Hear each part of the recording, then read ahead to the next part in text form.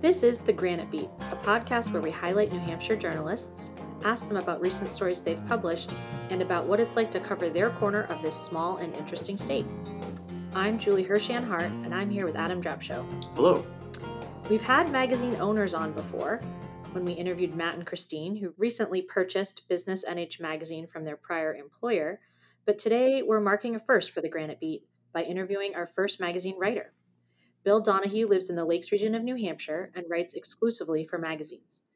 He's been in journalism since 1987, and his assignments have taken him all over the globe, including multiple trips into the Arctic Circle. Our plan for talking with Bill today was to discuss an article about a small New Hampshire pond and the people, himself included, who believe they have the best vision of how to manage it. That article will be published in the May-June issue of Yankee. However, our plan was derailed by some exciting events yesterday in Boston, so that's where we'll start. Like you, Bill, I can't wait to talk about the story you wrote for Runner's World.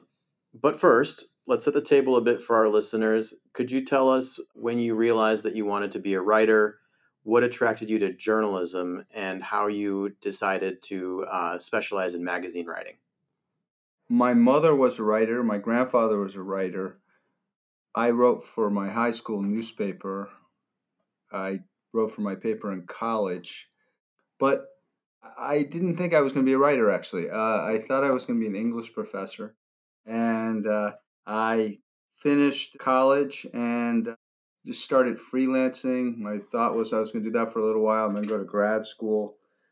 And I just really loved it. So I stuck with it. I mean, that was a long time ago, 1987, and I just started following a story, and one story led to another, and I guess I'm still doing it. But to say that I exclusively write for magazines would not really be the case. I mean, trying to write a book proposal now, I've written a lot of things for newspapers, but yeah, it is true that mostly what I've done is writing for magazines.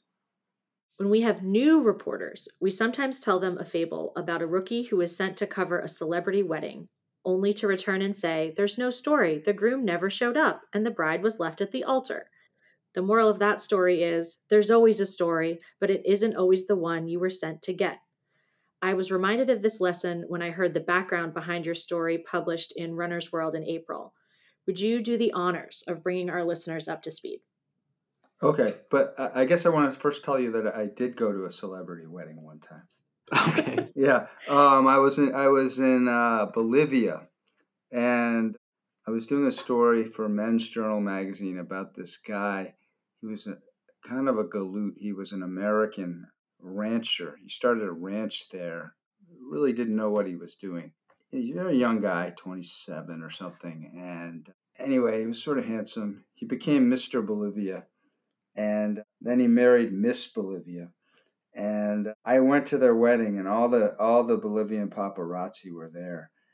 And weirdly, my the photographer I was with, he and I were the only press invited to the wedding. We were guests at the wedding, so we had to walk through a throng of reporters that were just sticking cameras in our face and so on. But yeah, so the background of the story, the Kenyan story. Yes. Yeah. So it really started. I went to Kenya to report two stories. One of them was about cycling. One was about running. I'm a cyclist, avid amateur. I was in a bike race last summer, the Vermont Overland, a gravel race. Finished the race. I'm standing there in the beer line. A guy was standing there. Another guy was there. I asked him, "How'd you do in the race?" He's like, "I won the race." He was from Kenya, which was sort of a historic moment. It was one of the first times a black rider had won a major American gravel race. So, but then I later found out that his teammate had died in the race. So it was very sad. And they were from a team called Team Omani. I ended up going to Kenya to report a story about this team for Bicycling Magazine. But my editor, she also is affiliated with Runner's World. Both are published by Hearst. Asked me to do a story about Eliud Kipchoge, the legendary great of running, marathon world record holder. Anyway, I went there, went to his village. I was very much shut out. I didn't get access. So I said, well, there's this other guy here. He won the Boston Marathon last year. His name is Evans Chibet, and his training camp is like a mile from my hotel. I called his publicist. Nobody ever wanted to talk to Evans Chibet, so I was able to just, skip over there, went right in. He was very generous with his time, and I wrote a story where I was like, he might beat Kipchoge, and then I sent it out to all my friends. I said, this is the guy who's going to beat Kipchoge, and then he did beat Kipchoge yesterday, so it's very gratifying to see my predictions come true. And if you need any betting tips for the Kentucky Derby, I'm I'm here to help you.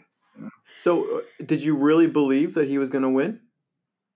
Well, of course I didn't know, but what I did know is that there was a ton of hype around Kipchoge, and a couple things. Yes, he's the world record holder. He's the only person ever to go under 2 for the marathon, but he's a human being, and he's 38. He's not that young.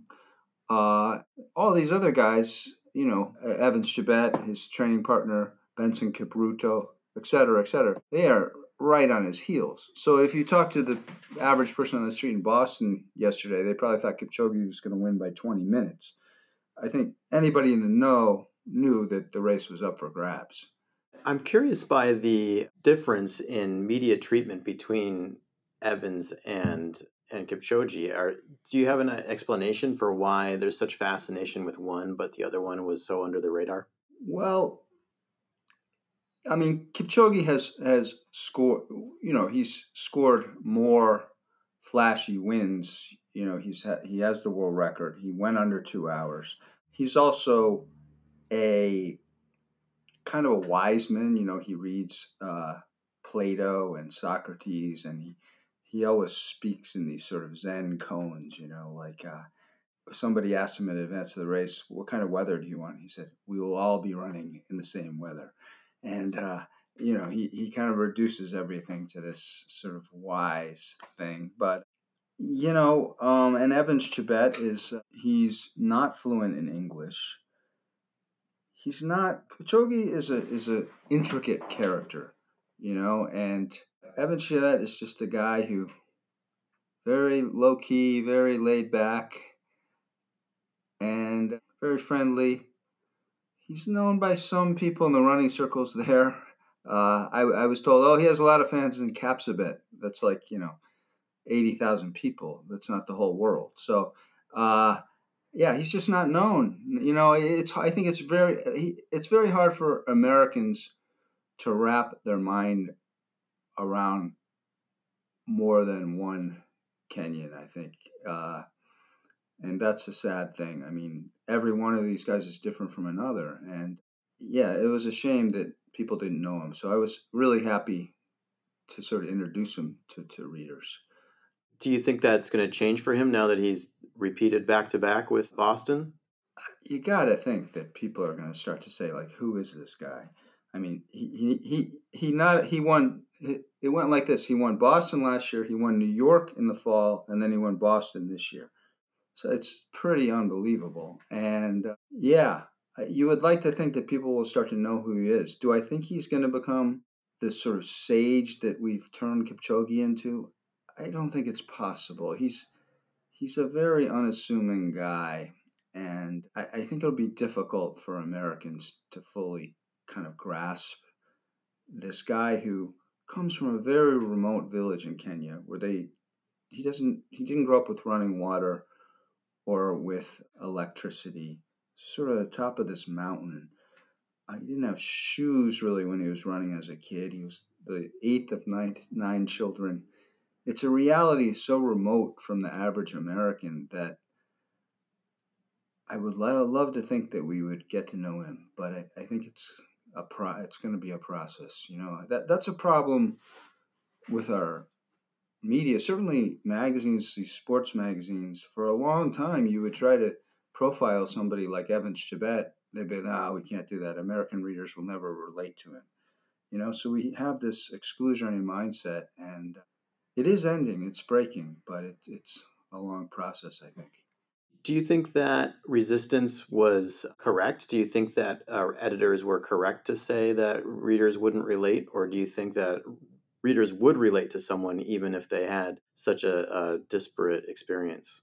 Well, I mean, this is a really political question, but I mean, I think for a long time in this country, you don't see people of color. There's this idea of visibility, and if something like a magazine is a way to sort of define the public narrative, and if they're constantly saying, "Hey, we don't want to run profiles of these guys," well, yeah, then we'll never understand them. But it's changing, and I think yeah, people are capable of understanding that.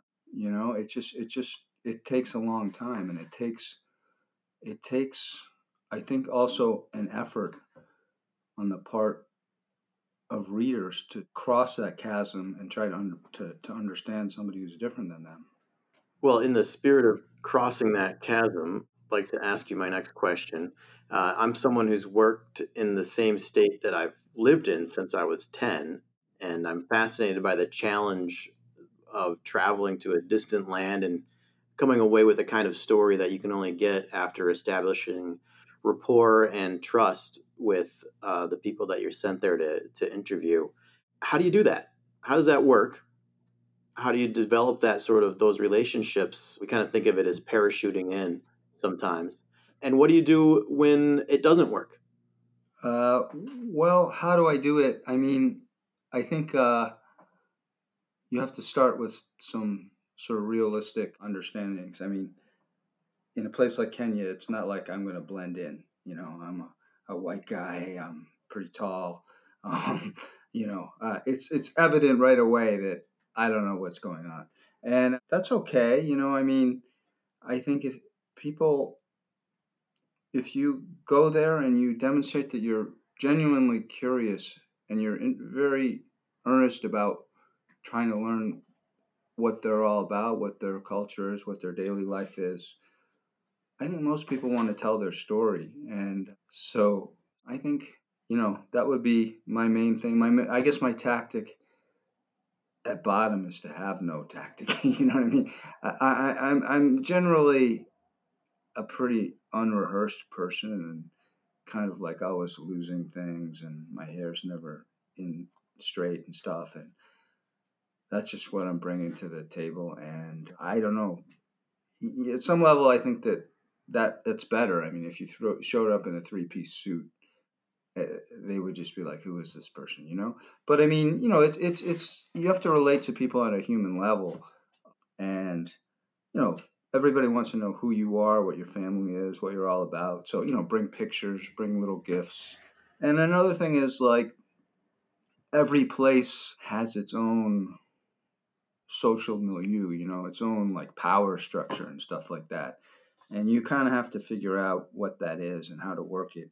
And that really entails working with local people. I mean, interpreters, just for example, when I was trying to write about Kipchoge, I was talking to many people through an interpreter who knew Swahili, and he was affiliated with this university about 10 miles from Kipchoge's village, but he did not deem himself a worthy guide in the village. So, in addition to working with him, we had to get a guide in the village who knew the local people and could like say, "Hey, Bob, come talk to us." So it's like there's kind of like you really have to. There's like layers of access you have to penetrate.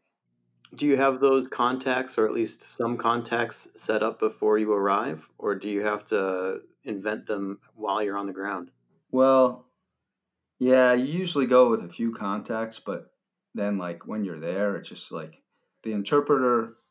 I'm just thinking of the interpreter I was working with going into Kipchoge's village. He had a motorcycle. So we're riding around like I'm on the back of his motorcycle and we're just like going here, going there, go talk to this person, talk to this person. He knows we're just kind of make these connections. We're making calls.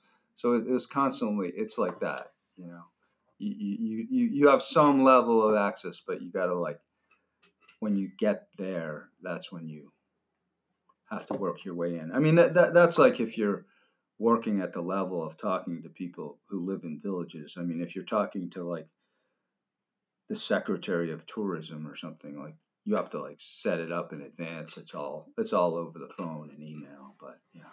Once in a while, you turn your focus closer to home and write about some of the dynamics of life in a small, historic, rural New England town, particularly through the eyes of someone who sticks out a bit, even though, as you write in some of these pieces, your family's been in this town for 3 generations, maybe even more. Do you like sticking out, as you were described in the Yankee article as a Sid Vicious type? Or do you ever wish you could be more of a townie? Well, do I like it? Why do you? I guess. You think I'm a Sid Vicious type? I'm not sure. Well, someone just, I wouldn't have picked that as, I mean, I just remember Joe Strummer, A but friend of mine said that. Yeah. yeah. I mean, I guess I don't wake up and look for ways to stand out. Uh, you know, and I really do. Also, I mean, I live in Gilmanton. I don't know if we mentioned that, but I mean, I also really love getting along with my neighbors, and you know, I think the main thrust of my experience of living in this town is like going to the post office, going to the dump, and seeing people, chatting with them. That's what makes you want to live in a small town. That's the beauty of it. But the downside is everybody's unique. Everybody in some way stands out, and everybody knows one another's business. So I guess they know mine, and sometimes it tends towards the Sid Vicious column, I guess. But The Yankee article published to be published in the May issue, that was a really fun one to read. It really it rang true for me as someone who I don't live in the same town, but a very similar town, about how you can kind of get these microcosms of democracy and society, and there's class and generation differences, and each kind of group thinks that they have divine right toward the resources that are at hand. Do you find it more difficult or less difficult or a different kind of a challenge to report on, to write about the things that are happening in your own town versus something that might be happening on a different continent? well, I guess just to give people some context, so the story in Yankee uh, accounts my run for president of a small beach club in rural New Hampshire. We won't name the pond in question or the name of the club, but it recounts that bid. That story really didn't take a lot of reporting. It was sort of an essay about my experience. Yeah, I did another story. This would have been in 2021 for the Washington Post magazine, where I hosted a Black Lives Matter rally on the green here in the town. Numerous people did not like this and made critical comments on Facebook.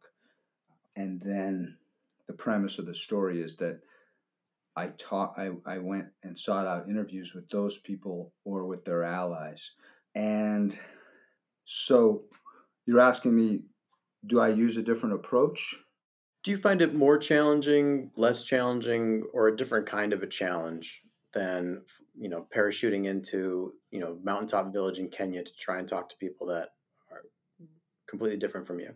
Well, I guess one lesson I've encountered in traveling around places is like whether or not you're different from someone is not necessarily determined by their geographic. Like people next door might be way more different than me than someone who lives in, you know, Kenya or France or whatever. So actually, the people who I interviewed in my town were like diametrically opposed to me in their politics. So they were quite different.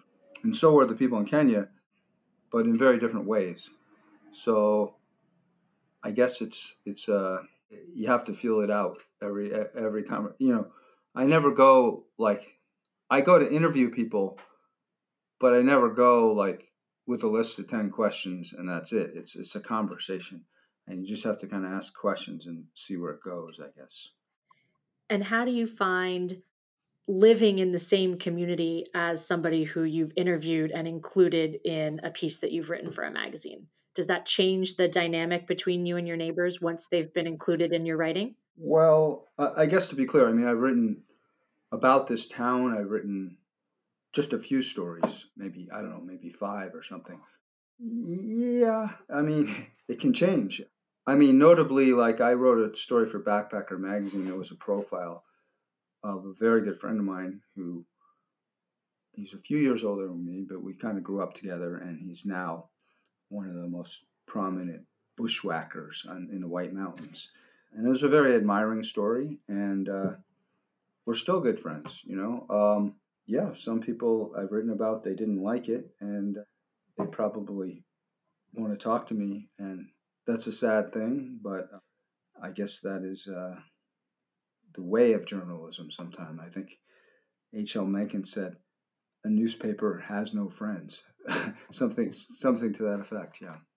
So, you know, it's an unfortunate consequence sometimes, but it does happen. Did you consider that possible outcome before taking the assignment or pitching the assignment, or did you figure you'd just let the chips fall where they would? Yeah, I mean, every assignment I take, I mean, I there's probably some level of risk, and I weigh it. You know, I have some fairly strong sense of myself as a journalist, and this is what I do, and it's not like everybody's going to like it, and that's how it is. Yeah. I'm curious as to how you come upon your assignments. Do you pitch them? Do you get editors who reach out to you with a story assignment that they'd like to have someone cover? Well, I get stories both ways. Generally, the stories that I am most excited about are the ones I come up with myself. But sometimes I get calls, and I end up doing a story that is more interesting than I thought at first. And then sometimes as well. Well, you could see with the story about Evans Tibet that was came out of a sort of a conversation. So that's another way in which a story can emerge. Do you have any advice for people that are interested in getting into this line of work? What do they say in that movie, The Graduate? Go into plastics. Yeah. Yeah, well, I will say that the sort of space that I'm in, which is freelance journalism, mainly for magazines and websites, it's a shrinking market. It's tough, but I do feel that people still want to hear stories. I would say if I was doing this again, I would really look at a multimedia approach. I mean, you want to be able to do podcasts, you want to be able to write, maybe do things for radio. You have to have versatility. And I think you also just have to be an entrepreneur and always be looking at ways that you can sort of churn the things around you into marketable stories. It's a little mercenary enterprise in that way. Can you say what you meant by that? I'm not quite sure if I follow. Well, for example, my mother died in 2017, and I figured out what to write about it, and then I sold the story. And you could be like, well, that's horrible. You sold, the your family jewels or something, but it was a story very favorable to my mother, and she probably would have liked it. But my point is, you always have to look at what's the stuff around you and wonder, what's the story there? How could I sell it? Where could I sell it? You mentioned the markets kind of shrinking. Do you see it changing in any other noticeable ways? Is it more interested in certain types of stories that maybe it wasn't that you couldn't sell maybe 20 years ago, or do you see a direction that the market's heading it toward? Well, I think it's becoming much more inclusive, and like as I was saying earlier, I mean, stories about people of color, by people of color. Those were just sort of not on the table 20, 30 years ago. And I think that's a really good development, even if for me, it's, I'm an old white guy. It's not the greatest thing, for my brand, but it has to happen. And so that's a really good thing. What else is happening? I don't know. I think there's always been this mentality that it's hard to sell big stories. People, a magazine like Runner's World, for example, their bread and butter is like, 5 ways to run a faster 5K, the best 10 shoes out there for under $120.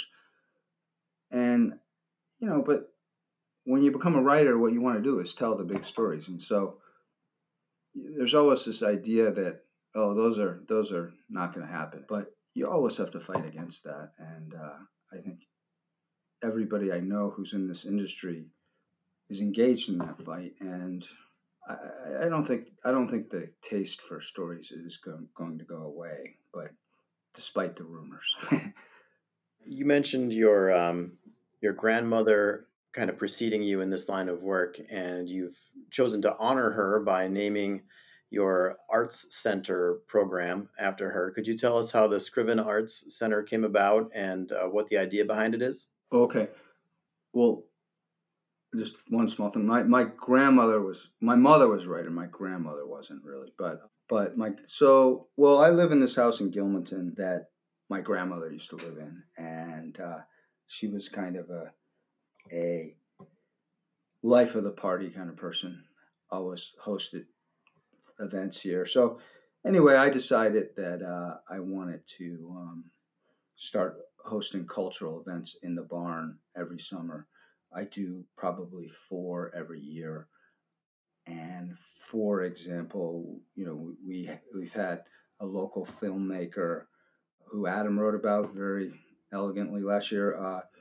Mark Dole came. We've had poets. We've had we had a true crime writer last year, and they come and they'll talk about their work. They'll might show some slides. They'll probably make a presentation of half an hour, 45 minutes, and then there'll be a lot of questions. And these events are always free to the public. And how do you get people to come and do them? Just kind of appeal to the idea that this is happening in an old New England barn, and you're appealing to this like very idealized idea of New England that we're going to get together and talk about things, kind of like Norman Rockwell's painting of freedom of speech or something. Yeah, some people I get to come are friends of mine. And, another thing about it, too, is that we give people a chance to kind of explain about their work or who they are in ways that they might not otherwise get. Like one guy we had one time was, he's been written up in the Laconia Sun many times, was Cale Poland, who's kind of a local fitness guru.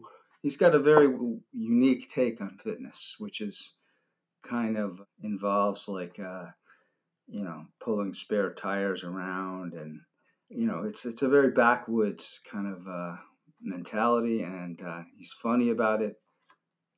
I don't know. I mean, it's not like he's giving lectures all the time. So I was like, "Hey, Cale, man, you can give a lecture." And he's like, "Yeah, I'll do it." So Kind of sounds a bit like the same reason why people will talk to you when you arrive at some remote village on the other side of the world. They just maybe, yeah, people want to tell their story. I think yeah. I mean, for sure, people have turned me down, and they're like, I got to make a living doing what I do, and I for sure understand that. And and the reality is sometimes we do pay people. Just pass the hat. Some people have gotten $300 to come and speak. So it's you're not going to retire on it. But and you're planning a season for this coming summer? I am, yeah. Although I should say I don't know yet who's coming. It's in the works.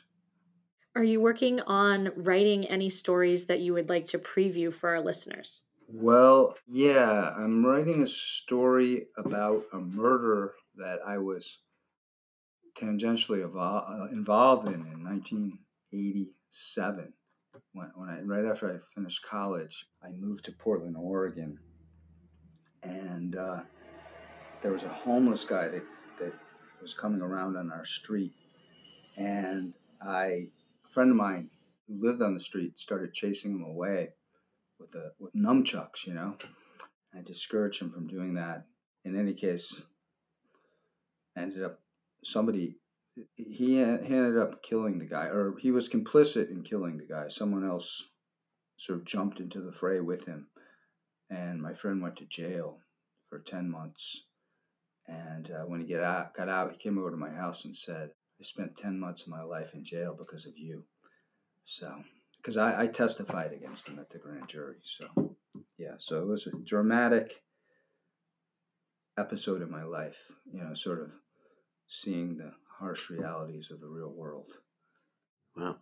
And where should people look for that story? Well, it's gonna run in. So this happened in Portland, Oregon. So it's gonna run in Portland Monthly magazine this fall. Where should people go to learn more about the stories that you've written in the past, or might want to keep an eye on to see stuff that's coming up in the future? Well, I have a website, BillDonahue.net. It's DONAHUE, and I have a mailing list which you could join from there. So I have a Twitter feed at Bill Donahue 13. Well, great. Anything more you want to say? I think that's it. I really appreciate you guys doing this. I think it's awesome to sort of promote the culture of journalism in New Hampshire. Yeah, that's the idea. Well, thank you so much for joining us and helping us with our mission. Okay. Well, thanks again. I really appreciate it, and thanks for all your interest and questions. All right. Thanks. All right. Take care. Bye-bye. Bye-bye.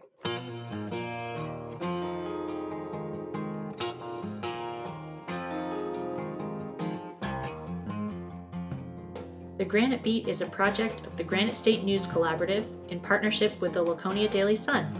We record at the Lakeport Opera House, and our theme music is composed by Bob McCarthy. Thanks also to the Marlin Fitzwater Center at Franklin Pierce University for editing and other support.